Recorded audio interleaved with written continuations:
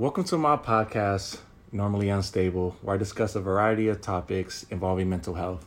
This is a space where vulnerability is invited and stories are shared. Today, we have my friend Candace with us. What's good? Hello.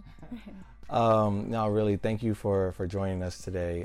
So I've known Candace for about a year now, and what I can already say is she's the definition of just resiliency. And that's just like me knowing half of your remarkable story. So definitely thank you for coming. I really do appreciate it. So where are you from? Santa Barbara, California. Really? Yeah. Oh, what was it like growing up over there? It was good. It's like a sleepy beach town. It's really beautiful. It's pretty small, so once I got a little older, I kind of wanted to get out. Oh, gosh. But it's beautiful. What'd you do for fun out there? For fun? What was it like growing up? Did you guys have crazy parties and I only went there on a school trip. Went to UC Santa Barbara, a field trip when I was 16. So, but it's beautiful, water everywhere. It was super chill. What is it like out there? Growing up, hanging out, a lot of my friends played in bands or they were skateboarders and things. So we would hang out watching some of our friends skateboard or go watch their bands play. And Did anyone surf out there? yeah, oh, there were surfers too. Yeah. What was your thing? My thing? Well, yeah. What crowd did you roll with? Probably more the skaters or musicians. Mm-hmm. Yeah. I remember one time I tried to do a kick flip off a curve, and it didn't end too well. But I used to have fun though. I used to really try to skateboard, really try to do my thing. Tony Hawk era video games, playing my PS2. I definitely miss those days. So do you have a big family? Did you live with a big family around, or your friends, cousins, who's all around? My family's not that big, but yeah, they're not that big, but I had my mom's side of the family and my dad's side of the family. Mm-hmm. And they're both pretty opposite, different. My dad came from a really wealthy family. Mm-hmm. And my mom's family, some of them are from Mexico. Oh. And her mom immigrated from Mexico, so my mom's first generation here in America. Mm-hmm. So what was that so would you say you grew up kind of in a lot of wealth, or was it middle class? Because I think I grew up in lower middle class. That was my thing. So what would you kind of categorize yours? Yeah, I grew up pretty wealthy with my family. What was that like? It was good, but it's also different having my other half of the family that isn't as well off. They didn't quite understand, I was kind of a quiet, sensitive kid growing up, and they didn't really understand me being upset and stuff sometimes, because they would be oh, you have money, why is there anything wrong with you? Got you. How'd that make you feel? Well, I kind of got mixed up when I was young and would think yeah, why is there anything wrong with me? I have everything I need. Why am I sad? Why am I confused? Why am I so shy? Did you have anybody to talk to during those times, or did you kind of just suppress it? I pretty suppressed it. I didn't really talk to anyone. Oh, wow. So where all that? What do you think? How old were you when you were kind of going through that? Probably elementary school. So looking back at it, why do you think you felt that way? I think because just from hearing other people around me tell me you should be fine, you got everything, look at your house, and people just telling me, so me thinking, learning from them that I'm wrong for having feelings. Yeah. And that's the worst. And I've talked to a lot of my friends, they come from money as well, and they'll come to me and hey, I'm feeling depressed, I'm feeling down, but I don't understand why. I have no reason to. I have everything. I'm no, your feelings are valid. What you're going through is valid. You never need to minimize anybody's personal struggle, or even really try to compare. So, man, that must have been really tough. And so, did that ease up as you got older, or what was that like? Or did you are you still battling some of those emotions? I think in the last 2 years I've worked through a lot of it, but before I was battling it pretty hard, and probably just keeping it so suppressed. I was out doing other things that probably weren't so great for me. So like, did you like cope in a negative way? Yeah. Like what kind of things? Just like a lot of partying and just toxic relationships. Just kind of repeating familial patterns that I had seen growing up. Man, yeah, I definitely have my times. Like sometimes I think like I have a addictive personality sometimes, especially when I'm like going through stuff, and I always have to like kind of watch what I'm doing. Like I have to watch what I'm doing because I do have sometimes those negative coping mechanisms. Like back when I used to live in LA, like a couple years ago, I was like drinking so much. Like I was drinking so much, like getting way too drunk, blacking out, just like thinking it was fun, but it really wasn't. I was like running away from a lot of pain and a lot of things that I was just like running away, just trying to mask it. And it made me feel kind of 10 times worse, like, days later, but in the moment it kind of subsided the pain, but in the long run, it didn't benefit me at all. Even when it came to like, for me, I had surgeries too. So like having like those pain meds, started becoming addicted to those. And it was just like, it was a bad, just like combination. And it definitely took me some years to like pull myself out of it. So I think I can relate just a little bit. What was did you like? So what was that like experience like? Like how'd you stop? Because like the you that I know now, you're living a pretty healthy lifestyle. So how did you even like get out of that stage? What was that like?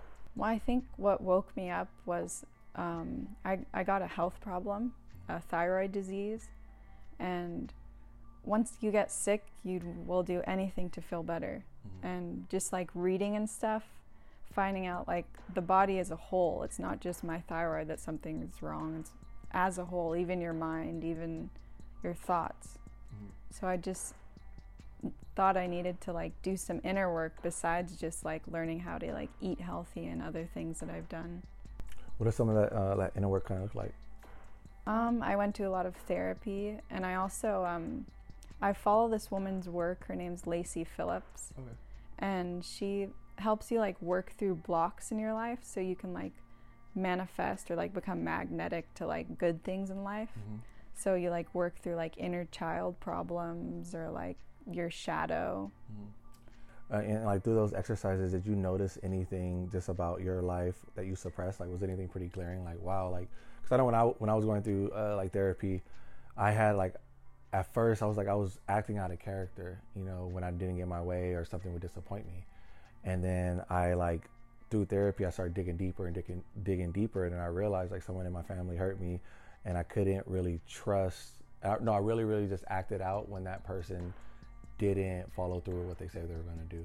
So it kind of translated to me when I was older that whenever I'll be disappointed, I would act out as well and like kind of dive deeper into those negative coping mechanisms.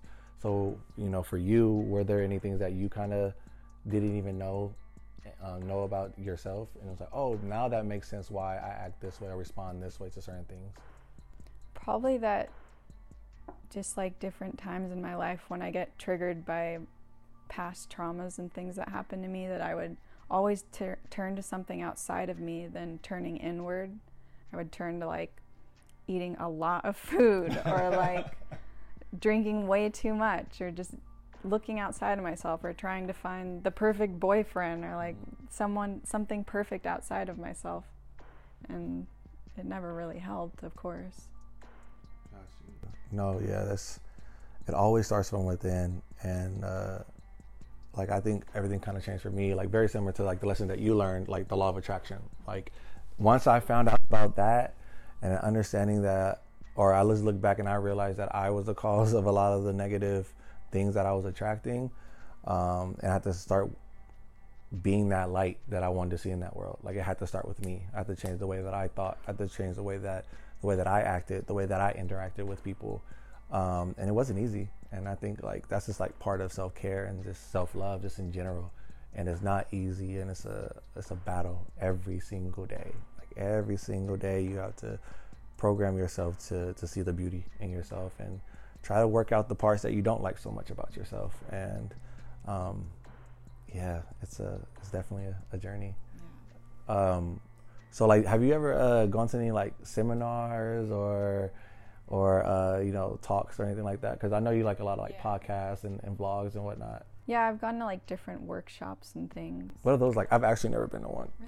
It just depends on like what kind you go to, but it can like help you find community, find friends that are like-minded, because I've had a pretty big problem finding friends that are like-minded since all of this change. And I feel like it just feels really good when you go to those things, and then when you leave you just kind of feel like you got more pep in your step. Yeah.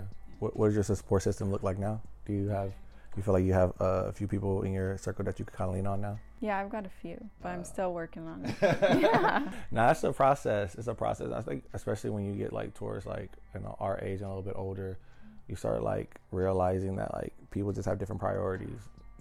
One's not better than the other. One's not wrong. One's not right. It's just like different paths, and it's like as we grow, we kind of evolve and we kind of change, and it's always like interesting to kind of see the person that we turn into as we get older, and the people that we attract and the people that we keep around, and it continues to evolve. So how's life been? You're back in Southern California now, right? Yeah. How's life been like that? Because you moved from the Bay, so how's life been back in Southern California? It's really good. Like, I'm a SoCal girl through and through. Like, I like the Bay Area. It's nice, but it doesn't have that like homey feel for me. So going back to SoCal has been like a really good thing for me. How do you spend most of your time now? Is this very similar to when you're in high school? Like, you're skateboarding, surfing, chilling. What do you do now? Well, I just started going back to school for holistic nutrition, so just studying and stuff. What made you make that decision? Just going through my health journey, I want other people to know a lot of the information that I've learned and to be able to help other people. What are some of the biggest things that you've learned just about the body and how much what you intake has an effect on just literally everything, your entire being? Like, what are some of your learnings that you've taken away that you learned so far? I think one really interesting fact that I love to learn, because I've like struggled with depression in my life, is that serotonin, 90% of it is made in your gut, your digestive tract. So the food, 90%. And I've read like on PubMed different like scientific studies and stuff, and like, so whatever you're eating is like creating all of your happy hormone that's in your brain. Wow, I had no idea. Yeah. And I feel bad. I had like a whole bowl of like Poke and another day. Oh, bad. Poke's not bad. Poke's not bad, but I put a whole bunch of sriracha in it. So oh, that's dope though. That's dope. So what do you think you want to do with that once you're done? Or how long is that program? 2 years to finish. Yeah. Got you. So what are you thinking? What's your dream job? What's your dream job? Yeah. What is your dream job? Yeah. To work for myself, to help people, like maybe from my home, like Skyping people and talking to people from home. I don't really want to like work for someone else. Yeah. I'm trying to like figure out like how I can really bridge the gap with like technology and mental health. Yeah. Like, I know there's a lot of different like outlets out there, a lot of different apps out there, a lot of different like programs. Like, you can even see a therapist online. So I'm trying to figure out a way to reach the masses. And bridge that gap as well. So hopefully this podcast helps a little bit with that. Yeah. That's what's up.